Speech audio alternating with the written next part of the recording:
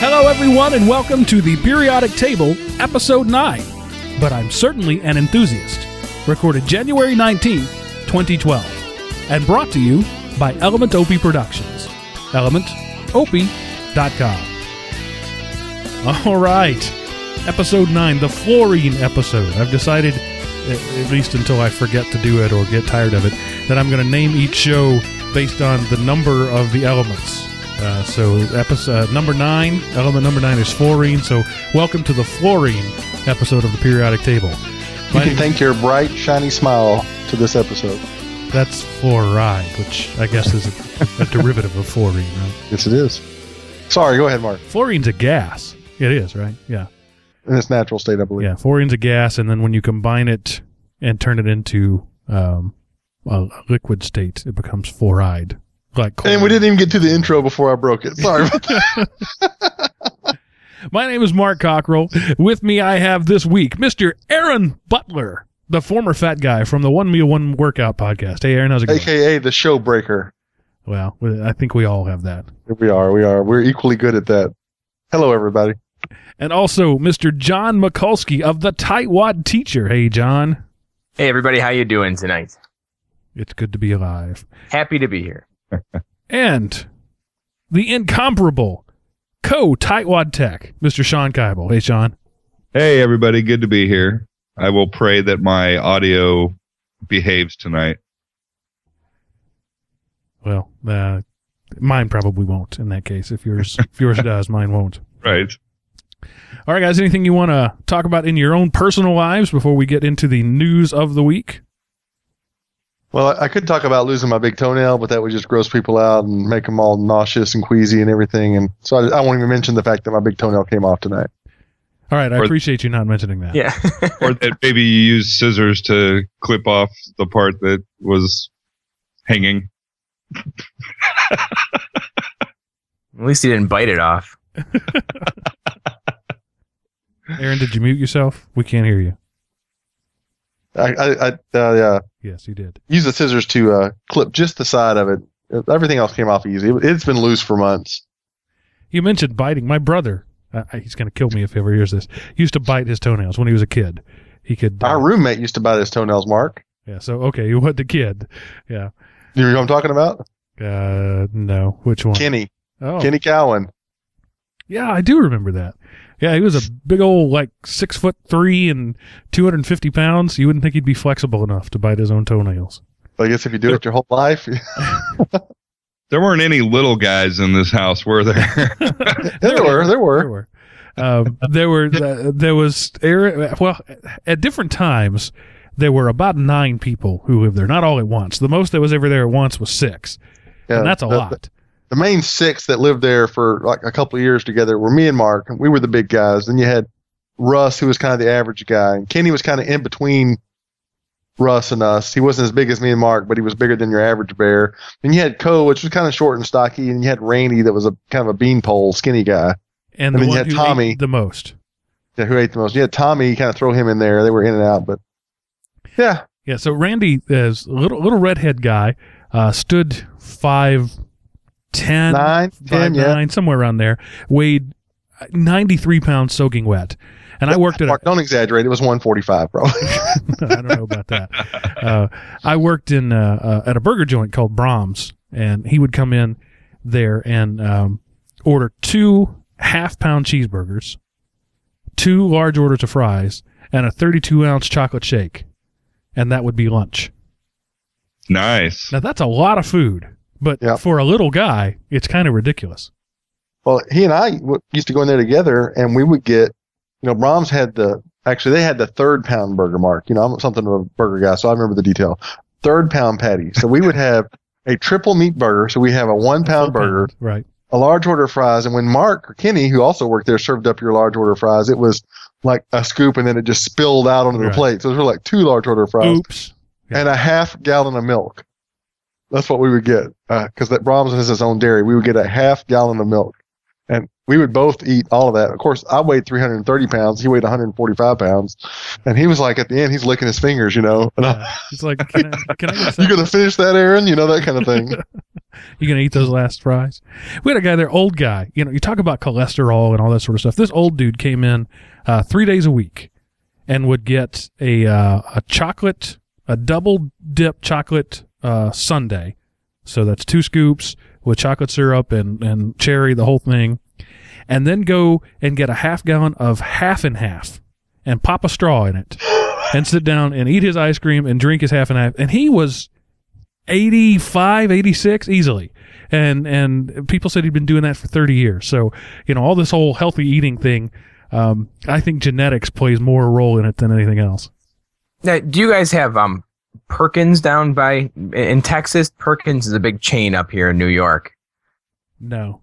Okay, well, it's kind of like a diner, a Friendly's or a Denny's, that kind of thing. And, a couple of years back, there was all the to-do about Kentucky Fried Chicken, KFC doing the double down, where it was the sandwich where instead of it being a bun, it was just 2 pieces of chicken. Do you have that down there too? Yeah, I remember when they did that. It's delicious, by the way. But apparently Perkins wanted to outdo that, so they're actually selling right now a cheeseburger that is just a cheeseburger between 2 grilled cheese sandwiches, and that also is pretty amazing. I've seen those. I have seen those, Wow. and they look absolutely fantastic. You actually feel guilty eating it. Like, as you're eating it, you feel sorry for yourself for doing that. And it's funny that they even bother making it a cheeseburger, because there's already cheese on the grilled cheese. So you wonder at some point, did someone get it and go, hamburger? I don't want a hamburger between my grilled cheese. Put another John, slice on this. Come on. Come on down to the State Fair, Texas, and you can get one of those deep fried. I saw a place on television where they put a double meat hamburger between 2 Krispy Kreme donuts. Oh, I've made pancakes with donuts before. That's fantastic. You just take the plain donuts and cut them in half, and then you dip them in your egg mixture, and you make them like that, and they're fantastic. So, Aaron, what were you going to say? I was going to say, when Taco Bell came out with the double-decker taco, Saturday Night Live, I think it was, did a spoof of it where they did, they're like, you wrap a such and such, you wrap your taco, and then you wrap it in a pancake, and then you take it and you wrap it in a waffle, then you wrap it in a pizza, then you wrap it's like a turducken of tacos. And then you batter the whole thing and you deep fry it, if I can find the link to it, I'm sure it's on YouTube somewhere. It was awesome. I want a Jumbaco. I really do. Have you seen those commercials? The Jumbaco. It's a jumbo jack with a taco on either side of it from Jack in the Box. It's not real, but I want one. So, speaking of fast food, you didn't think that you thought we were just rambling there, but no, that was carefully orchestrated.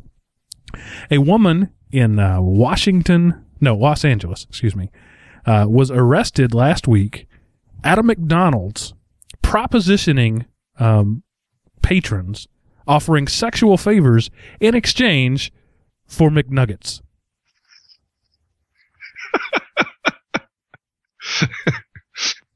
You That's can't bad. make this stuff up. Honestly. Right.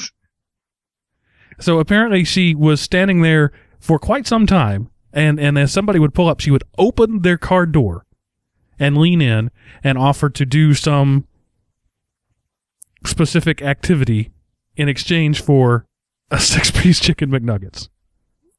Well, that really goes to show what she looked like if no one took her up on it. And here's my favorite line of the article. I love it. I just lost my favorite line of the article. It says, witnesses reported the activity to police, and she was arrested on suspicion of prostitution. Like she couldn't even get anyone to bite. That's funny. Arrested on attempted prostitution. Yeah. Failed Suspicion prostitution. of. We suspect that maybe offering to blow a guy for some nuggets might be prostitution. We suspect. Oh, wow. Fun stuff. And Nuggets. Nuggets. She didn't even go for the value meal. She just wanted the entree. Now that is value for your meal, though, right there. That's I think the nuggets are on the dollar menu. Like, she really was shooting low. I've heard of will work for food, but this that takes the cake. Well, maybe that's not her first time. I mean, maybe like the first time she went for a Big Mac. And she didn't get any takers, so then she figured she'd drop down. So you're like bargaining with the woman at McDonald's. Right. Wait a minute, I haven't placed my order yet. Let's talk about this. What can I get for a McNugget? Yeah, I mean, guys are coming through. They're like, no, you're definitely not worth the number 6. Yeah. Does that come with fries and a drink? I'm not so sure. It's not worth it. Oh, wow. And then John follows that up with the taco video. John, what's that? I'll stick that in here. That's what I was just talking about. Oh, okay. That's for your viewing enjoyment. I mean, if you can play a little bit of the audio does it, Mark. I mean, if we've got time, I think, and it's worth it. Kind of put a capper on that first thing we were just talking about. Sure, I can do that. Let's listen to the SNL Taco Town skit. Everything. You tacos get any more kick butt than this? Oh, they're about to, all right. New at Taco Town. We take a crunchy all-beef taco, smother it in nacho cheese, lettuce, tomato, and our special Southwestern sauce. Then we wrap it in a soft flour tortilla with a layer of refried beans in between. Sweet. Then we wrap that in a savory corn tortilla with a middle layer of Monterey Jack cheese. Awesome. And it gets even awesomer when we take a deep-fried gordita shell, smear on a layer of our special guacamolito sauce, and wrap that around the outside. This is pretty big. It gets bigger because we bake it in a corn husk filled with pico de gallo, then wrap that in an authentic Parisian crate filled with egg, Gruyere, merguez sausage, and portobello mushrooms. Can I eat it now? Sure. But not before we take the whole thing and wrap that in a Chicago-style deep dish meat lovers pizza. Pizza? Now that's what I call a taco. Well, it's not a Taco Town taco until we roll it up in a blueberry pancake, dip it in batter, and deep fry it until it's golden brown. Then we serve it all in a commemorative tote bag filled with spicy vegetarian chili.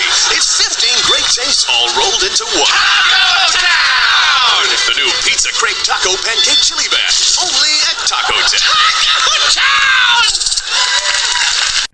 All right, that was pretty awesome, but I have to say you lost me with the blueberry pancake. I was with you. I actually would eat that up until the blueberry pancake. Well, the blueberry pancake just makes it gross. When I was at the software training that I went to up in Wisconsin, they were talking about they have a yearly party where they actually make those. So I think even all the way down to the deep frying. They don't serve it in the commemorative tote.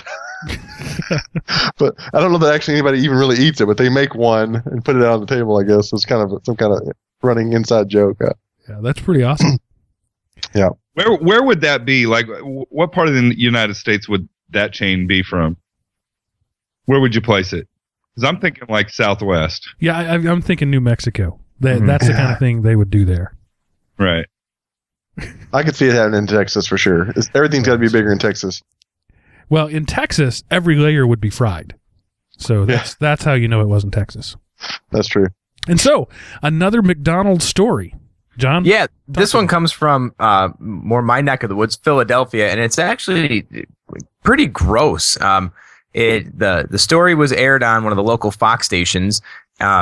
One of the McDonald's employees had a cell phone video of a mouse that had been sealed inside a package of buns, and he filmed it for a while running around inside there.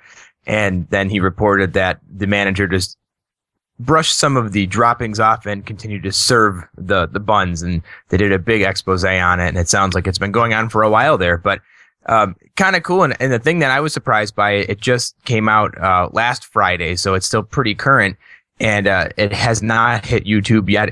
They keep pushing how it's their news channel exclusive video. So I want to be the first to violate the upcoming SOPA and share it with the world before it made its way out.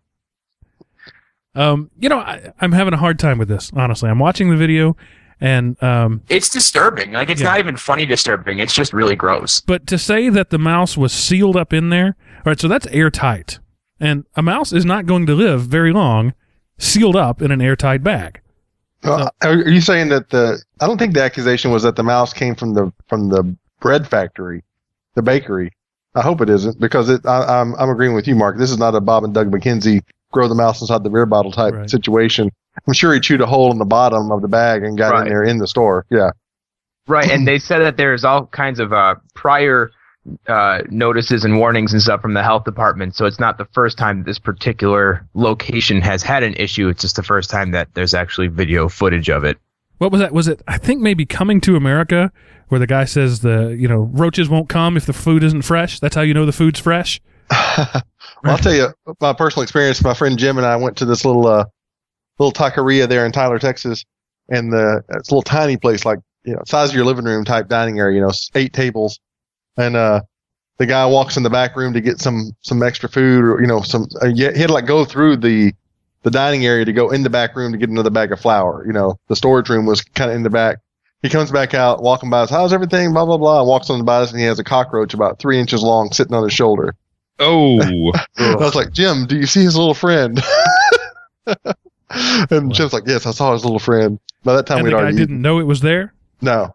Wow. And we, how do you say that? We were just in shock. We couldn't even say anything. We just let him walk on by. We'd already eaten at that point, so it wasn't like we were going to take the food back out of our mouths. So it's like, I don't know if this is common knowledge, but the FDA actually has regulations about how many parts per million of insect parts can be in a product. Oh, yeah, like grain and stuff, those kinds of products. You can actually eat a pretty sizable amount of bug before it's actually technically considered unsanitary. Right. So it's just understood that's going to happen. You're going to get bugs in your food, and we just have to make sure that they're not at toxic levels, because apparently bugs are a food source in a lot of other countries. Yeah. And on Fear Factor. I used to like Fear Factor when it was actually about fears. But then it just turned into Gross Out Factor, and it just wasn't fun anymore. Well, I can tell you my 3. If I got on there, I have 3 very simple things I want to pick. The first one is anything to do with water. I'm not scared of water at all. I can hold my breath a long time. Give me any of those water stunts. Secondly, I love snakes. I used to own 2. Throw me in a pit of snakes and tell me to pick one up and hold it. I don't care. Right. I'll have no problem. Third, let me drive something. Off of a cliff, preferably. Into something else that's moving. It would be the no fear factor if you did that. I would have no problem with that show. Yeah, there was. I think it was early on, maybe first or second season. There was a woman there who was absolutely terrified of needles, and so they made her get a tattoo. And I thought that was really cool because that's fear. It's not gross out. It's not gonna risk your life. It's none of that sort of stuff.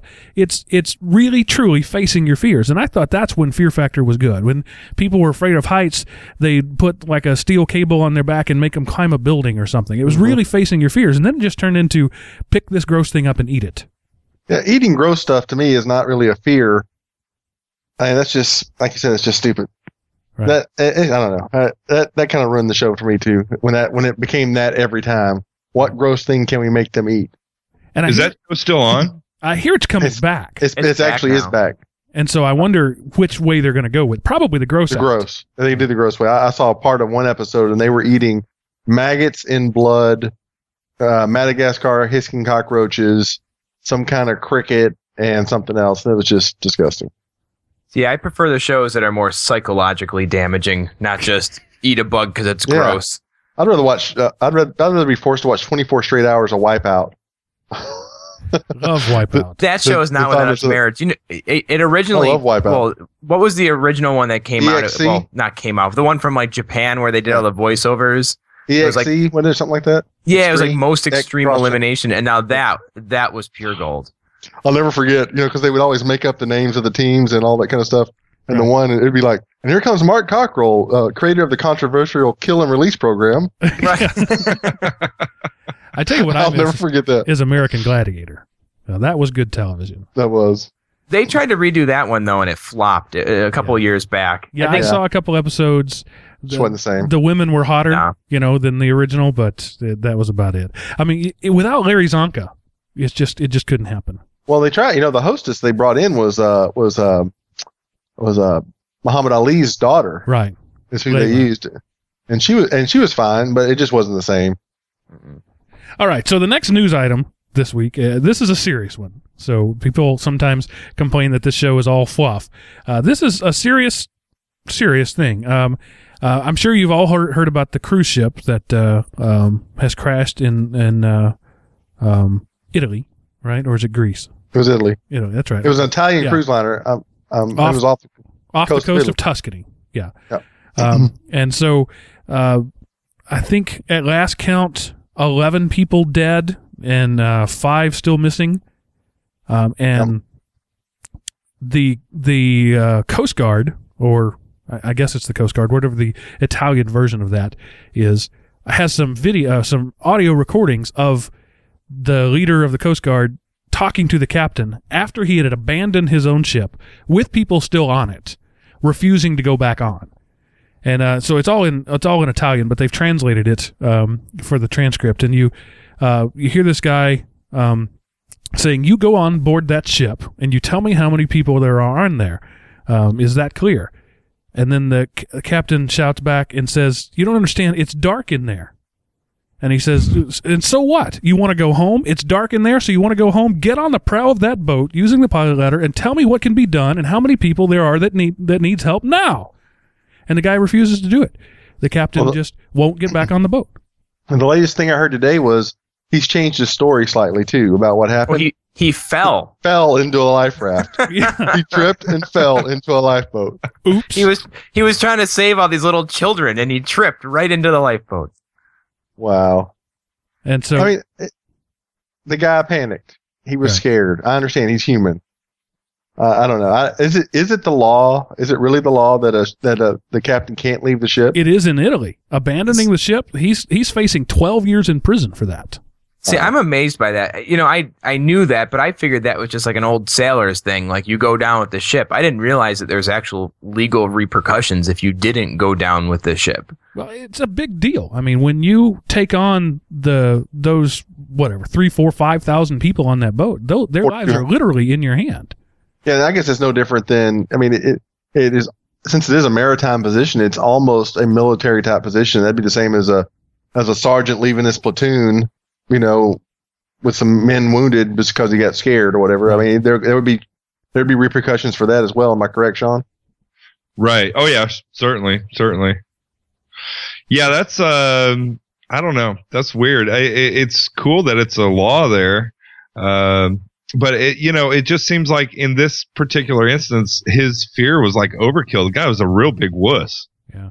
Because it's not like he was out in the middle of the Atlantic and his ship was quickly sinking. I mean, this thing had essentially run aground. Right. It's still there. It hasn't gone anywhere. Well, I mean, a cruise liner's not going to sink anywhere off the coast of anything. Those things are so big. And they found bodies wearing life jackets standing next to an emergency exit. And nobody went to get them out. And they flooded in there and they died. So it's interesting. The Coast Guard is actually blowing holes in the ship to make it easier to get in. Yeah. So they're putting small charges in and blowing holes about 6 to 8 feet across so that they can get in easier. And they're already talking about what they're going to do with the hull after they go through it all. They don't know what to do with this big boat anymore. Yeah, they're trying to decide whether they can salvage it or just chop it up and sell it for scrap. But yeah, I want to think in that situation I would be the big man, right? But the reality is I may be in that rowboat with a load in my pants. You may be tripping. Well, literally tripping into the boat. Right. That's what his story is. Yeah, but that doesn't explain why he didn't want to go back.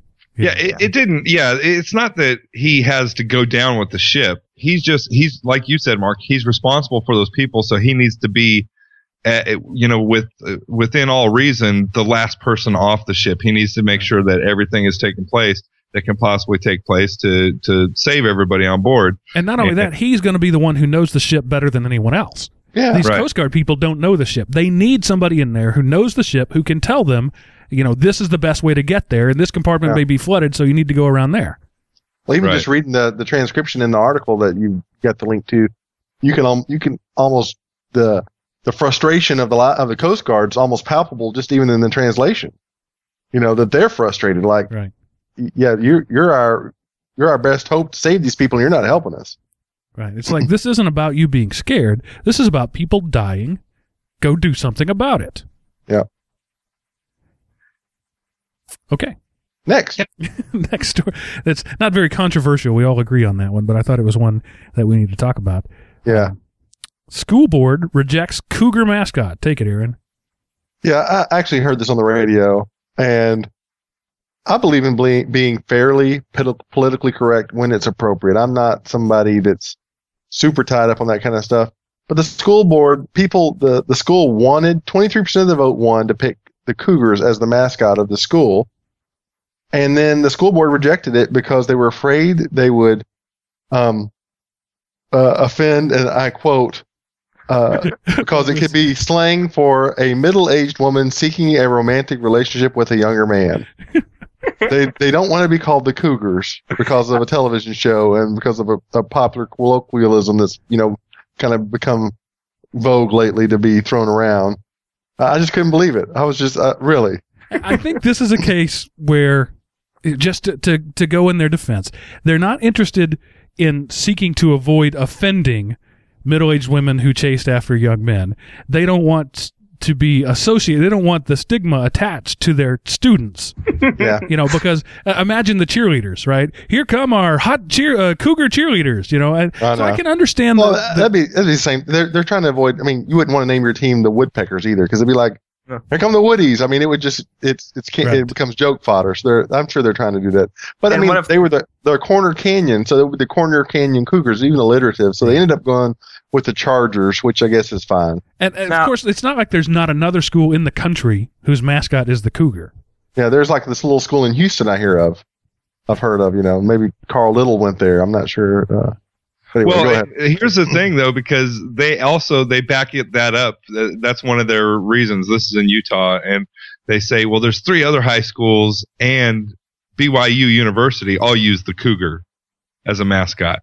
So they use that as further excuse as to why they turned it down. Therefore, it can't be a good mascot. What? Well, Right. I think they missed a prime opportunity to find the silver lining in every problem. They could have been the Corner Canyon MILFs. And you can guarantee that every one of their events would be sold out every single time. That's most likely true. Yeah. I think you just found the show title right there. I can't imagine that anything is going to be better than Corner Canyon MILFs. Yeah, that's kind of pushing the rating just a hair, maybe. I don't know. Maybe we can put a couple of asterisks in it. I'm not sure. It's just a half step away from street corner MILFs. That's so close. So does that mean all their cheerleaders have to be pregnant? No, but the only thing their concession stand can sell are chicken McNuggets. Wow. Wow, way to tie stories together there. That's You like that? You're getting good at this hosting thing. Yeah, working it. Okay. Speaking of crazy things, challenges Bible giveaway. Don't you dare give away Bibles because I don't believe in them. actually, she didn't mind that as much. It's apparently the Gideons did what the Gideons do, which they delivered several boxes of books to this school and in North Carolina, which is a fairly buckle of the Bible Belt type area, and they made them available to those that were interested to stop by and pick them up. So they didn't stand in the hallway and give them out. They didn't stick one in the hand of every student. They just let them be known that they were there. And this lady's son showed up. He's 12 years old at home with a Bible, and she herself practices witchcraft. And so she was a little offended by that. And so she took a stack of spell books to the school so they could put those and make them available as well. And the school turned her away. And that's where the real problem started. So, because, basically the schools have two choices, as I'm sure all you guys know because you worked in education. You either allow all of them or you allow none of them. Right. And so I'm actually with her on that one. If she wanted to bring some other sacred text and put them in the office in the same way the Gideons do, I'd be totally fine with that. Right. And so, traditionally, whenever 20, 30 years ago, when the less mainstream, less, lower, smaller population, religions were not as prevalent, it wasn't a big deal because it was pretty much Protestant, Catholic, and Judaism were the bulk. And now you've got lots of offshoots. You've got, of course, like not only which we already mentioned, Utah. We got Mormons. You've got the Seventh-day Adventists. You've got what's the other one that's skipping mine right now? Jehovah's Witnesses. Not to mention the Muslims have got a large presence in the United States now. In fact, in Tyler, where we lived in Texas for many, many years, there was a grocery store chain there, Brookshire's, that was very popular. There's stores all over everywhere, and they would not allow any religious organization. So I could not, as a youth pastor at that time, I couldn't do a bake sale in front of a Brookshire's because they knew if they did it for one, they'd have to do it for all, and they didn't want to actively promote any particular one, so it was a no-go. So I'm with you. I'm with her, Mark. I agree. If you're not going to do it for all, if you're not going to make it available to all, then don't do it. Now, the school where I grew up, small, conservative East Texas town, the Gideons, I'm going to say early in my career, the Gideons came into the classroom, gave a little speech, and handed a kid a Bible at every desk. Later on, when I was in high school, they were allowed to stand on the four corners of the campus with books and offer them to anybody who went by. So some policy changed there. And the idea was you can't do it on school grounds, but you're welcome to do it near us.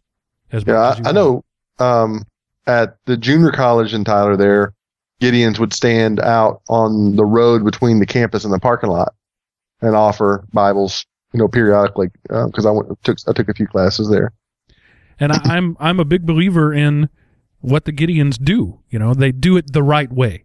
They're non-obtrusive, and it's just, we'd like to give you a gift that we think is important. If you think it's important, fine. If not, that's fine. And I think that's the way to do it for any religion. If you want to proselytize your religion, and you should.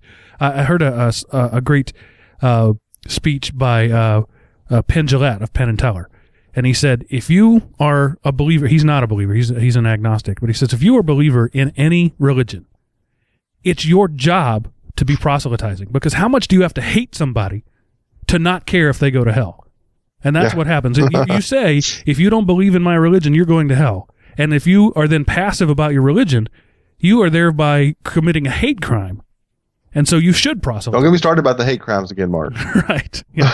But I think that he made that'd be the same thing as if I had a cure for cancer and I really believed it was a good cure for cancer. I knew there was lots of people around me with cancer. Would I hold that cure in, if you want to call it the same thing? Because it's it's too difficult, and somebody might look at me funny, and it's not well respected, so I'm not going to do it. But I applaud the Gideon organization because I think they do it right. Yep. All right. And all right, from cougars to Bibles to condoms. This is a rather odd legal proceeding. The city of Los Angeles, county of Los Angeles, I'm not sure which, it just says Los Angeles. It's the city. Because Los Angeles isn't it in Orange County?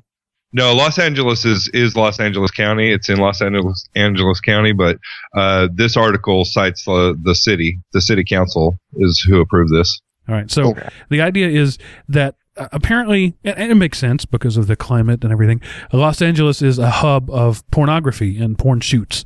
You're saying because it's warmer there, so they can do more outside shooting? Right.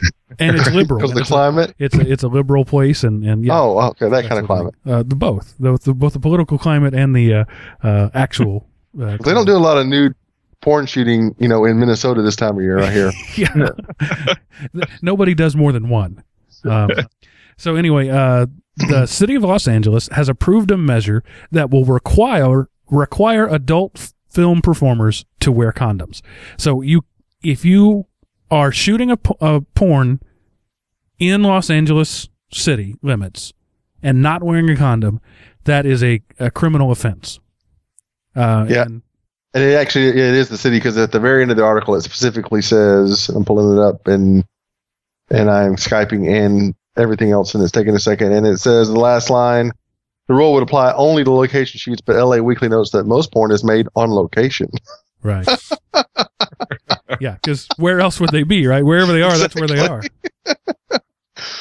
they are. So I think that's interesting. That's the seatbelt law taken to its infinite extension. Right? Yeah, they quote the one guy. He says, "You really can't argue that people who go to work at a job really ought not to be putting their health at risk." I mean, are they saying that these people are being forced to do porn for a living, and because they're being forced to do porn for a living, we should force them also to take steps to be healthy? I mean, they're just saying it's part of the business. It's like businessmen don't complain they have to wear ties. Right. Or I guess they're saying construction workers now complain that they have to wear helmets. Is OSHA involved in this? I don't know. We're going to have inspections. I know construction workers, and they do complain that they have to wear hard hats. They don't like them. But there's already a very strict policy in the porn industry of testing regularly, and anybody who has been exposed to anybody with any STD, anybody who comes up positive, and they say that makes it safe. On the other hand, lots of porn stars come down with STDs every year, so it clearly isn't entirely safe. But, I have to think that, sure, you're wearing a condom. That's going to cover some of the activities that take place in pornographic shoots, but not all of them. So there's a lot of opportunities there for other commerce. We could make a happen. body condom. A whole body condom, right? It just zips right up the back front. Sleeping bag porn. That's going to really take off, I'm sure. Yeah. Just run, wrap your whole body in saran wrap, and then you're good to go. But I just think that's as a conservative, strict constructionist political view, I think that's really very nanny state. It's a little crazy. I mean, that's literally coming into the bedroom or the kitchen or the dining room or wherever. All location. Sometimes the elevator. They get creative on those. Living it up when you're going down. Wow. Oh, so okay. None of these are controversial in any way. We all agree too much tonight. Yeah. And so Eric's the guy to disagree with everybody. I'll help you out, Mark. I think they shouldn't have to wear condoms. That's right. They should be able to stick their wanger wherever they want to. Okay. And I'll play the super conservative. I think they should wear 2. Double up on it. Double up, and on their hands too, just to be safe. Body condoms for everyone. Each finger. Yeah, I think they should wear a parka, a raincoat. Okay, and so keeping on the theme of sexuality, apparently depressed Tebow fans, when the game gets out of hand, go look at boobs instead. Mark, now you're just have to say you're objectivizing these beautiful, talented women that are participating in this scholarship contest. Once prestigious scholarship competition. Well, isn't it? That's what that article turned into. That was really weird. It started off with football fans migrating to the Miss America show, and then by the way, it sucks now. Like bottom 2/3 of the article was all about how it's all about objectifying these women. Let's it always was, let's not mince any words here. It was always about objectifying women. Guys like to look at pretty girls. Newsflash. This is not surprising. So when the Cowboys, my beloved Cowboys, when the Broncos Patriots game turned into a rout, they started out with huge ratings, almost record ratings, and then when the game turned into a rout, the Miss America pageant, which started out with poor ratings, ended up having almost record ratings. So that entire audience en masse, and I'm going to be honest with you, I was one of them. I switched from the game to the Miss America pageant only because I know somebody who has a relative who's sure. Yeah. I only read the articles. I didn't look at the pictures. Yeah, I just like to look at their talents or watch their talents. Is that what you're calling them now, John? Their talents. And the winner, she's a very talented individual, to say the least. Great big tracts of land. Huge tracts of land. Well, I cannot think of any beauty contest, scholarship contest now without thinking of the girl from the junior contest a couple of years ago with the whole America needs maps to be able to find countries. There's too many schools that don't have maps. Right. I personally believe she was great. Such as the maps. Yeah. And clearly that shows that they round up the most articulate and intelligent women to compete in these pageants, and they honestly have nothing to do with it. They just happen to be attractive people. Right. So, and what I found was interesting about that article is they sounded somehow surprised. It's like, okay, the football watching guys like beer and boobs. Why is this surprising in any way? That's why there are cheerleaders on the sidelines. If guys like boobs, Mark, they would have like these girls in skimpy outfits that danced up and down the sidelines during the game. Right. That's just crazy talk. That's not a bad idea. Maybe they should start doing that, Aaron. Sounds like a plan. So, naturally, when a game isn't competitive anymore, hey, there's this TV show here with 50 beautiful women wearing scanty clothing. Is scanty a word? Scantily clad. Wearing scant clothing. And so, of course they're going to switch to that.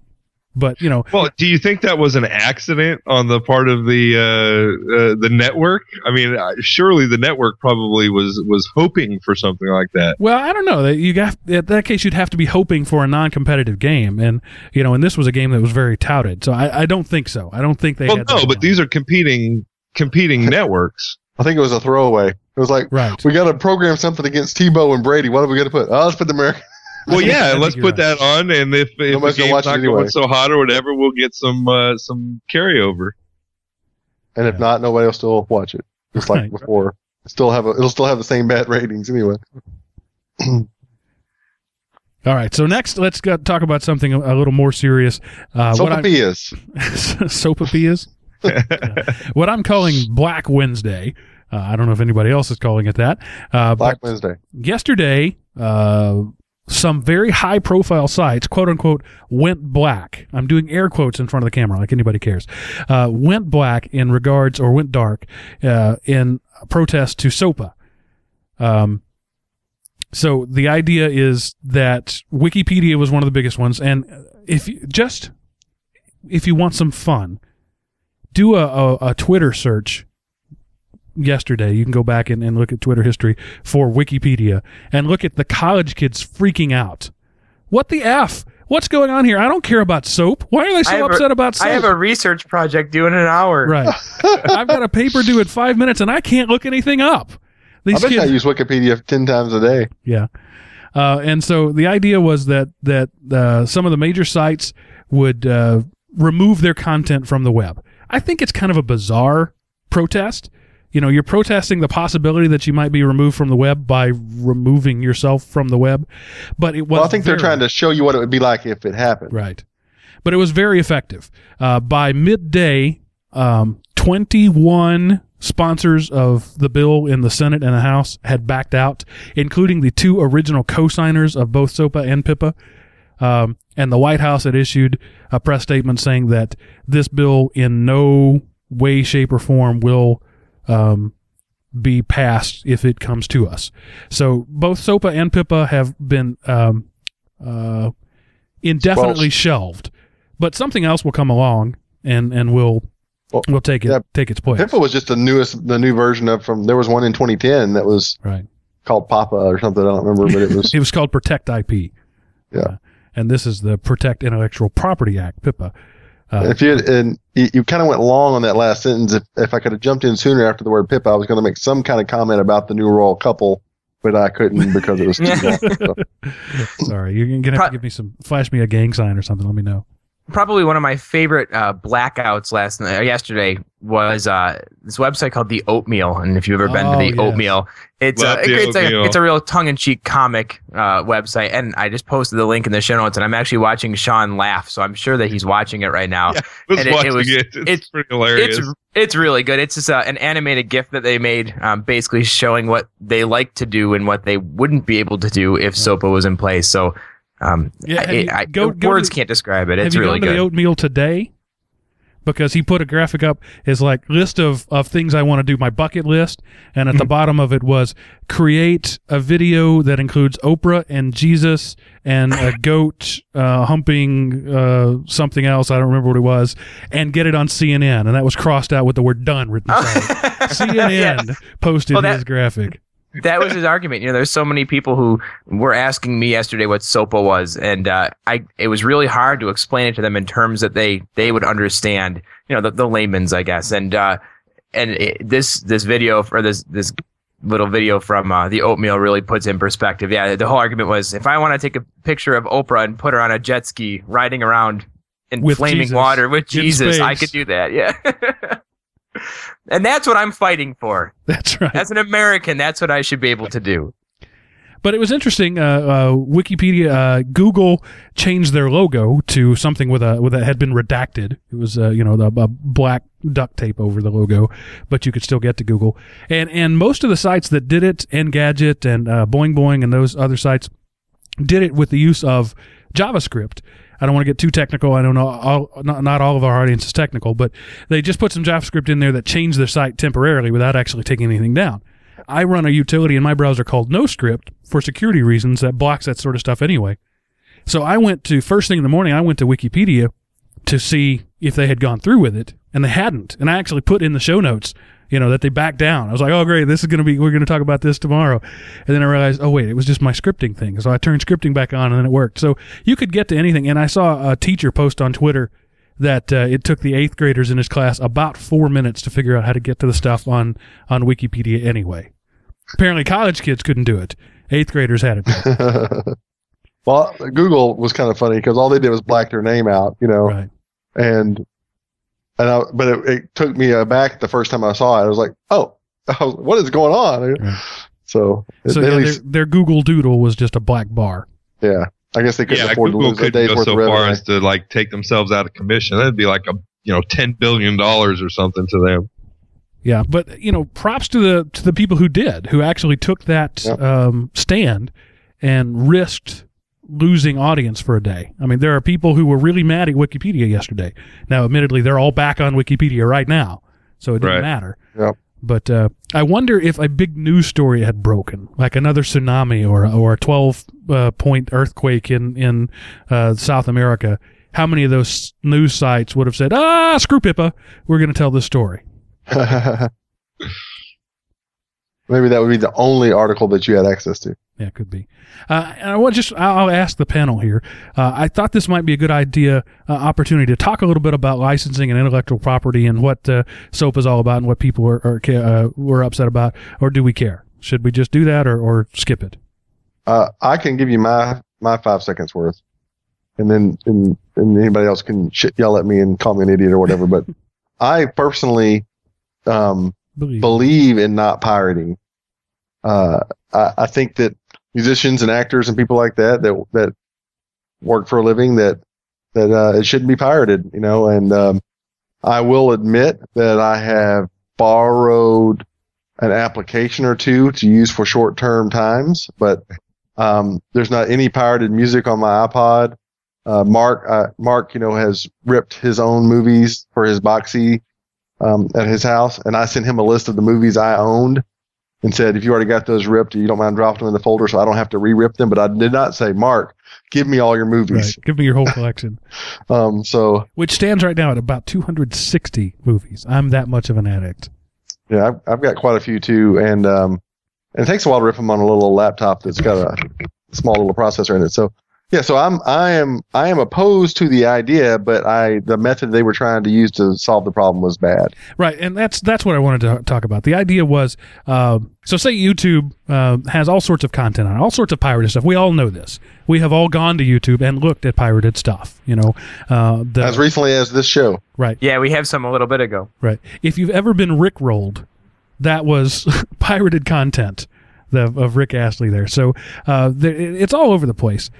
And that's a bad thing. As a content producer, I am producing content right now. Believe it or not, this technically counts as content.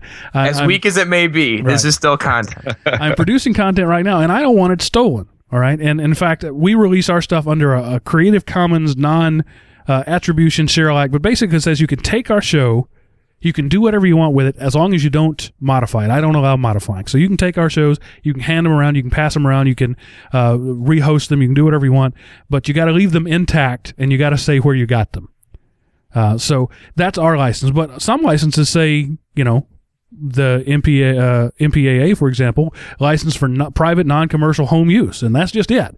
It's got to be private, it's got to be in the home, it's got to be for non-commercial.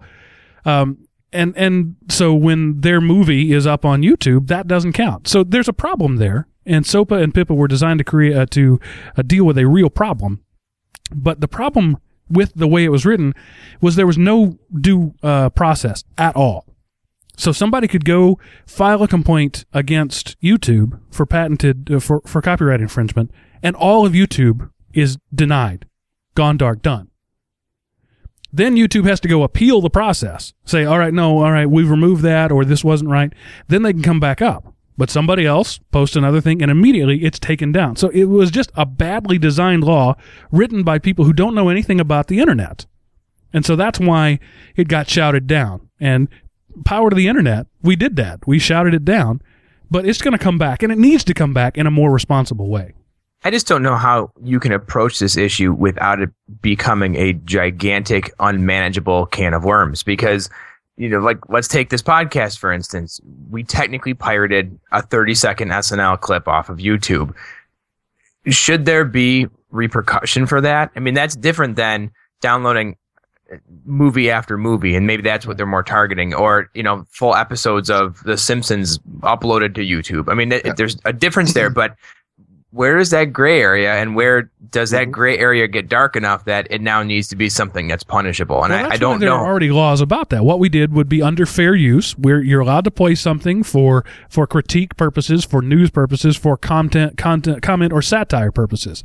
So those laws we just did a are commercial. there. We just gave Saturday Night Live 30 free seconds of advertising. Right. Is what we did. Right. So that. There's nothing inherently wrong with what we did under current laws. And so that was kind of my point. We already have enough laws to prosecute wrongdoing. But they were trying to, and this bugs me when people do that, is trying to solve a societal problem with a technical solution. That just doesn't work. Ever. Like blacking out online poker sites. Yes. Or requiring porn stars to wear condoms. It just doesn't work. No. Think about the great Google Doodle if they were going to protest that one. Wow. I don't even want to go there. The next subject ties directly into this. Does. I mean, right. That's why I put that there. Is Mega Upload today? Okay, Mega Upload is a site where you can upload stuff. Okay, and that's all it is. It's just a repository where you can throw something up there, and we've all used, well, I don't know about all of our listeners, but everybody here in this podcast has used something like that to send a large file that's too big to email or something like that. So you put it up on a site where somebody else can download it. That's what Mega Upload was originally designed for. But it had been used for nefarious purposes. Lots of copyright infringement had gone on there. And lots of Mega Upload, the company, recently released an ad with people, celebrities whose stuff is on there, saying, I'm okay with it. I support it. It's a good thing. So you had Kim Kardashian, not that anybody cares, or other famous people. I'm trying to scan the document and can't find it right now. But anyway, there was content up there that was put there on purpose, intentionally by people who wanted to be there. And there was bad content. Well, today the feds shut it down and arrested the co-founders and federal indictment accused Mega Upload of costing copyright holders at least $500 million in lost revenue. Now, I have a complaint with this argument. There are people who will pirate things who will never buy them. Does that really represent lost revenue? They were never going to buy it anyway. That's what that comedian from Ireland or Scotland or whatever his name says. Louis C.K. Yeah. You got to wonder though about the residuals then too. If there's a band that I'm kind of into and I go on, honestly, you can Google a band name with Mega Upload as the site and you're going to find their latest album in a zip file that you can download from there. Like that's just the way it works. But there's a band that I'm into and I download their album that I wouldn't have bought on a whim anyway. I decide I'm kind of into that band and then I go see them play and I buy, I spend a buttload of money on merchandise. I mean, it's a reciprocal thing. Like I get it. It's stealing and it is taking something that I didn't pay for, but at the same time, it's still benefiting that artist. They have to see it that way. Back in the days of Napster and those sort of things, some surveys were done and it turns out that the biggest downloaders also spent more on music than anyone else. Right. There is a correlation there. Yeah. But Mega Upload, at least for now, is gone. The feds took it down. So a day after a major protest against the government shutting down sites, the government shut down a major site. So there's a little circular irony there. I can feel it. And then the next story has I put this in here before I knew about this, but it ends up having a little local flavor to it. Paula Deen the belle of the South, the queen of butter. My kids call her the butter lady when we watch her on television. Has come out and said she's come out of the closet. She's officially admitted that she out of the pantry. Yeah, has diabetes. And my immediate reaction to this was, who didn't see this coming? I mean, really? The woman makes her living serving cakes and pies and puddings. And okay, she's a diabetic. Nobody saw this coming.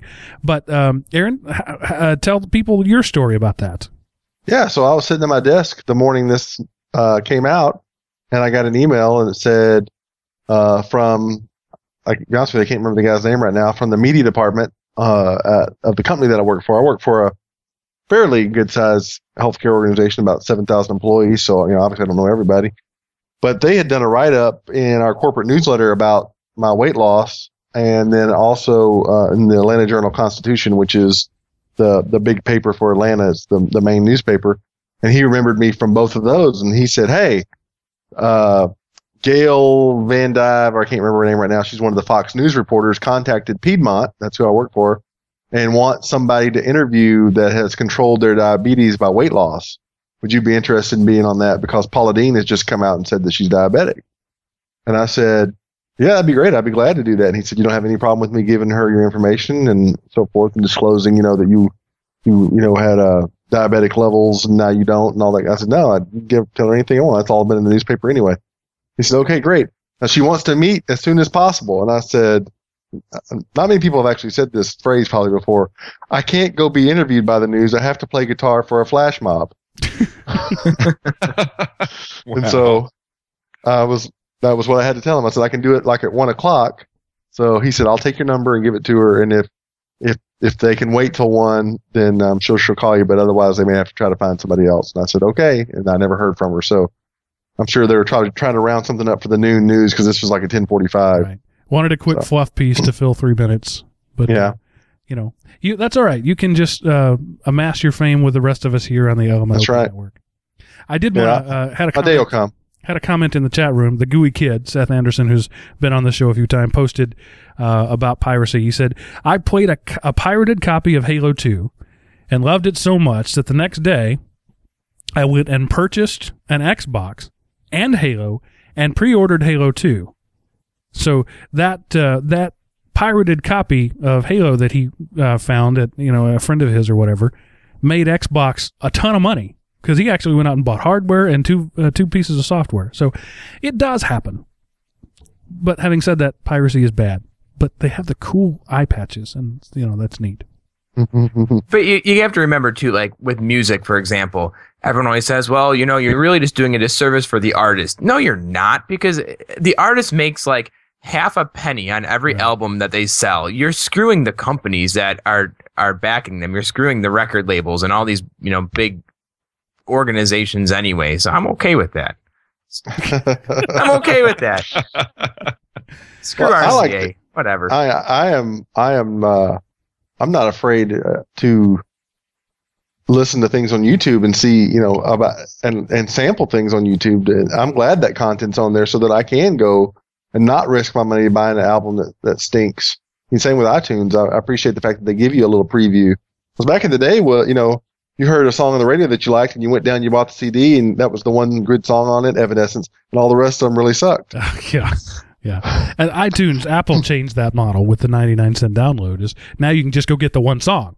And you don't have to get everything that sucks. But, if you have that on your iPod or portable device of choice, pay attention while you're walking, because you may get killed. Apparently.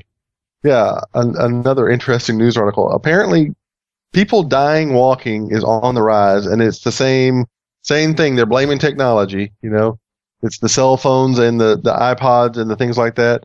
Apparently the numbers are up quite a bit. So, they're banning, like in Oregon, cyclists may get banned from using mobile phones and music players while riding. New York's a senator wants to ban the use of devices while crossing the street. And about half the people that were killed were actually hit by trains, which is kind of strange. How tuned out do you have to be to not know a train is coming? Really? Well, if you have your, if you have your headphones on and loud enough, you could. And you can't feel the ground shaking? I don't know. Depends on what kind of train it is, I guess. If it was, Yeah. if it was a small local train, maybe like the little train on Mr. Rogers or something, but that probably wouldn't kick. trolley. How A trolley. embarrassing! Ding, ding, Death by ding, ding. trolley. Ding, ding. Yeah.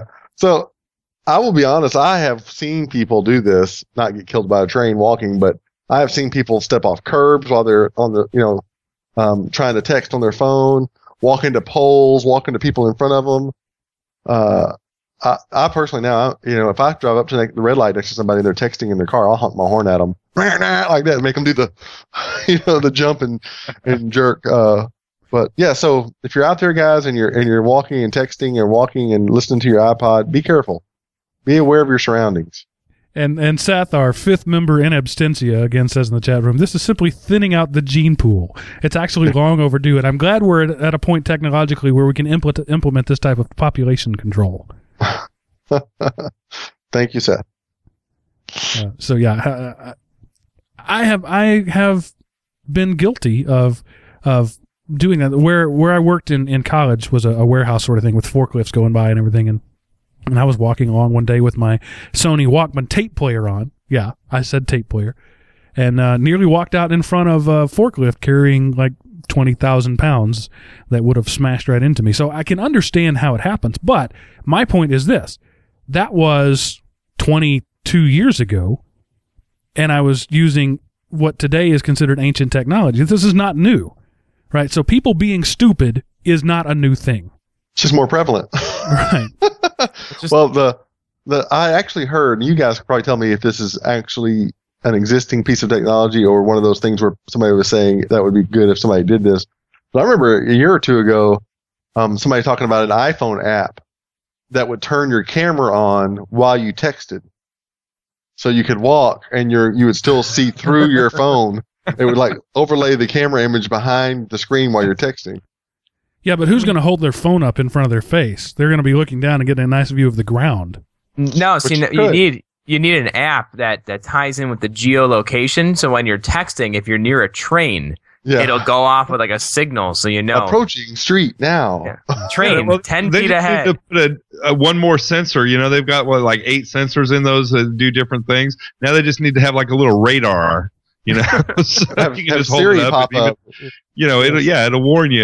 Hey, you're about to hit something. Siri could just come in there and say, "Excuse me, sir, you're about to be killed. Please sign here for a DNR and a living will." So I think we've all heard the apocryphal story that may or may not be true about a man texting his girlfriend, hits her while she's responding to the text, and he kills her, and they're both the urban legend, right? That may or may not be true. Probably isn't, but it's these morality tales come out. The guy with the bloody hook on Lover's Lane, right, was a morality tale for the 50s. We're just having these new morality tales for the new century, and it will be texting and driving will kill your grandson or something. So just. Don't be stupid. Moral of the story, don't be stupid. Yeah. If you're going to be stupid, don't complain when you die. Yeah. Okay, moving right along. Speaking of stupid. John, you're going to have to intro this one. I can't even do it.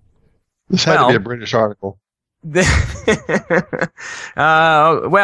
In Pennsylvania, earlier this month, a couple was caught trying to blow up a car, which I guess is, as far as criminals go, maybe that's not anything too strange. But their weapon of choice were flaming tampons. They were surprised. They were drunk, and they were out because all great ideas come from the bottom of a bottle. But they were outside of a bar, and apparently someone rubbed them the wrong way, so to speak, and they decided to destroy the guy's car, and the police came just about the time that they were stuffing flaming tampons into the gas tank, and they had opened up the hood, and they were stuffing them down the oil tank as well. I don't know. I guess it kind of makes sense. I'm sure that they're, flammable and the right size for an oil tank. I don't know. Maybe hold lots of fluid, I'm sure.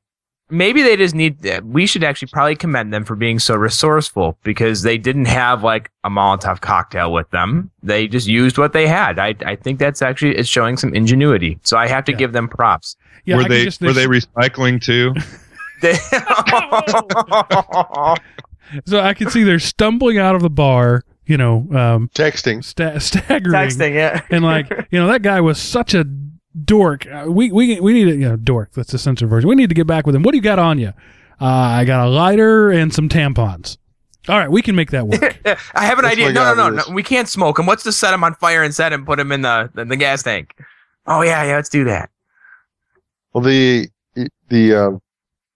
crazy thing is not the crazy thing. If you look at the whole story, at the pictures, crazy. Yeah, if you look at the picture of the mugshots in the article, it's like, she is a catch. And I just immediately thought, it's like, click, scroll down, pictures, meth dealer. Yeah, I know. Like I read the title, the caption. I clicked on the link and I opened it up and I thought, come on, this can't be real. And then I looked at the pictures and went, yeah, that happened. Yeah. I can buy it. Can you say herpes? When you say this can't be real, John, then you must be referring to your next story. The next story is even better. The next story, if a show title doesn't come out of this one, we're doing something wrong. So I guess we can move right into that. So the next story, I was really hoping that Mark would introduce it the way that I put it in the show notes, but okay. I will do it. Whoa! I just opened too many tabs in Chrome and it crashed. So no, it's on you. All right. Well, so this story comes out of North Carolina, and it's another criminal story. Guy got arrested for a traffic violation, and they throw him in jail. And shortly after, a great big 10-inch long gun, 38 caliber handgun, was found in his jail cell, and they couldn't quite figure out how it got there. And then they realized he had hidden it in his rectum. I love to go there. We have to go there every show. I love the actual title of the article. For suspect, gun is a pain in the ... I know our listeners were like, okay, these guys are getting towards the end. They haven't talked about the ass yet. Every show ends in the rectum? Is that what you just said? It all comes out in the end, doesn't it? Oh. So, yeah, John's title for the article was, "Is that a gun in your pants, or are you happy?" Oh, it is a gun. Yeah. And if you look at the link, the gun looks pretty grimy. I have to be honest. And they've got it in a box. They don't want it touching anything. Yeah. Looks like I have some remnants on it. Oh, yeah. Well, when I saw that gun, all I could think was, "Dear Lord." That's all I could think. Just, "Dear Lord." And if you read the article, the funniest part is down at the bottom. If you read down, no pun intended there. At the bottom, it's like let's see. The news station reported that Ward was being taken back to the hospital Friday for examination of, quote, "possible injuries that may have occurred," unquote, to his rectum. Yeah. Imagine that. Possible. Now, could you imagine being the evidence officer? Right? I mean, somebody's got to retrieve that thing. So, it's like, wait, I do not get paid enough for this. How do you talk to this guy, though? Like, how do you look him in the face? You're now the guy that has to, like, further interrogate, or even the doctor that treats him. How do you look at him and be like, I don't know if that's amazing or just really creepy? How do you handle something like that? Well, my question was, did he put a condom on it? Yeah. Oh, yeah. If he actually inserted it when he was in Los Angeles, I think he'd have to put a condom on it. Well, my question is did his partner in crime have the bullets? I mean, why? He has a gun. He doesn't have any bullets. So what's he going to do? I love that the question you ask is, how do you handle it? Because literally that would be the issue. Is how do you handle it with a stick and some formaldehyde is how I would handle it.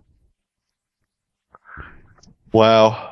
Or do you prompt him along? Do you keep him in the jail cell with like a bunch of other stuff and be like, "Oh, I'm just going to leave for a minute. I'm sure everything is going to stay right here. I'm just going to leave my bowling pin, my sledgehammer, and my anvil. I'll be back." Hacksaw. Let's not forget the hacksaw. Wow. I have a cheese grater. I don't know why I have a cheese grater, but I'm just gonna leave it here. If you could appreciate you not putting it up your butt while I'm gone. Oh wow. Well, at least the show is going out with a bang. Oh. Whew. Wow. I don't. So what's the takeaways from this show, guys?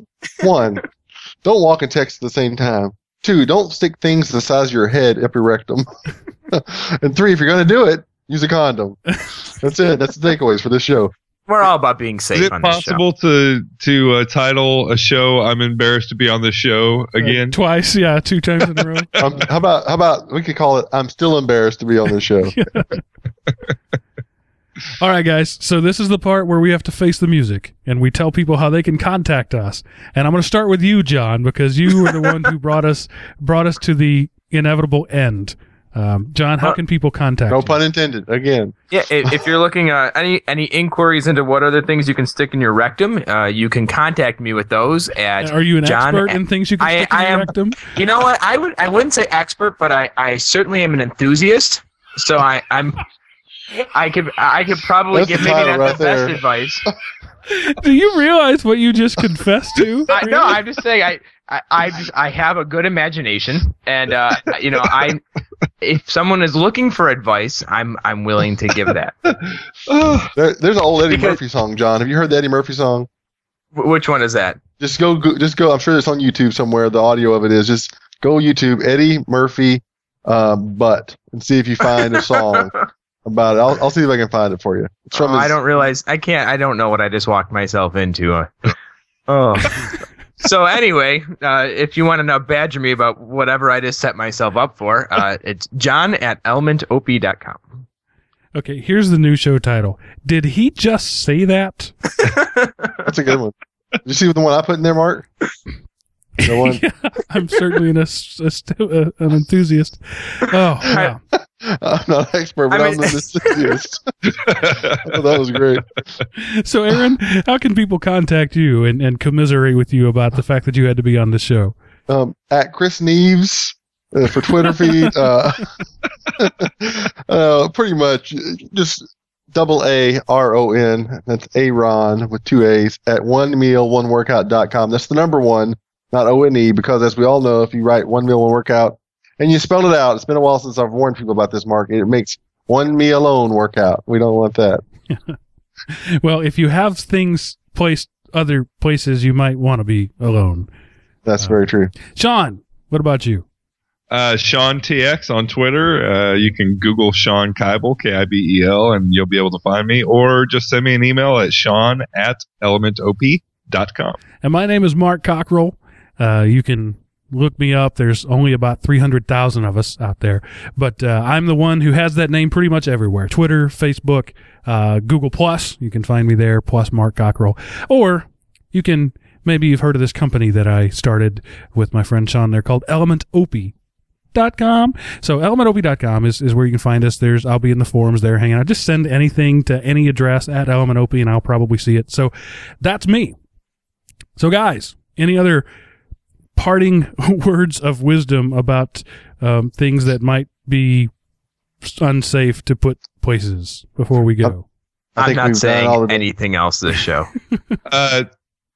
Don't abandon a ship without wearing a condom and while having a gun up your butt. And don't text. And don't text and drive. That's what happened to the cruise liner. We figured it out. He was texting with a gun up his butt. And between the two of them, he just couldn't keep the boat going in the right direction. That's it. So those little nuggets of wisdom you get here are only on our show. Yeah, see, I was trying to stay away from nugget references after having seen the picture of that gun. And with that final insult to our listeners, I will say that ends this episode of The Periodic Table.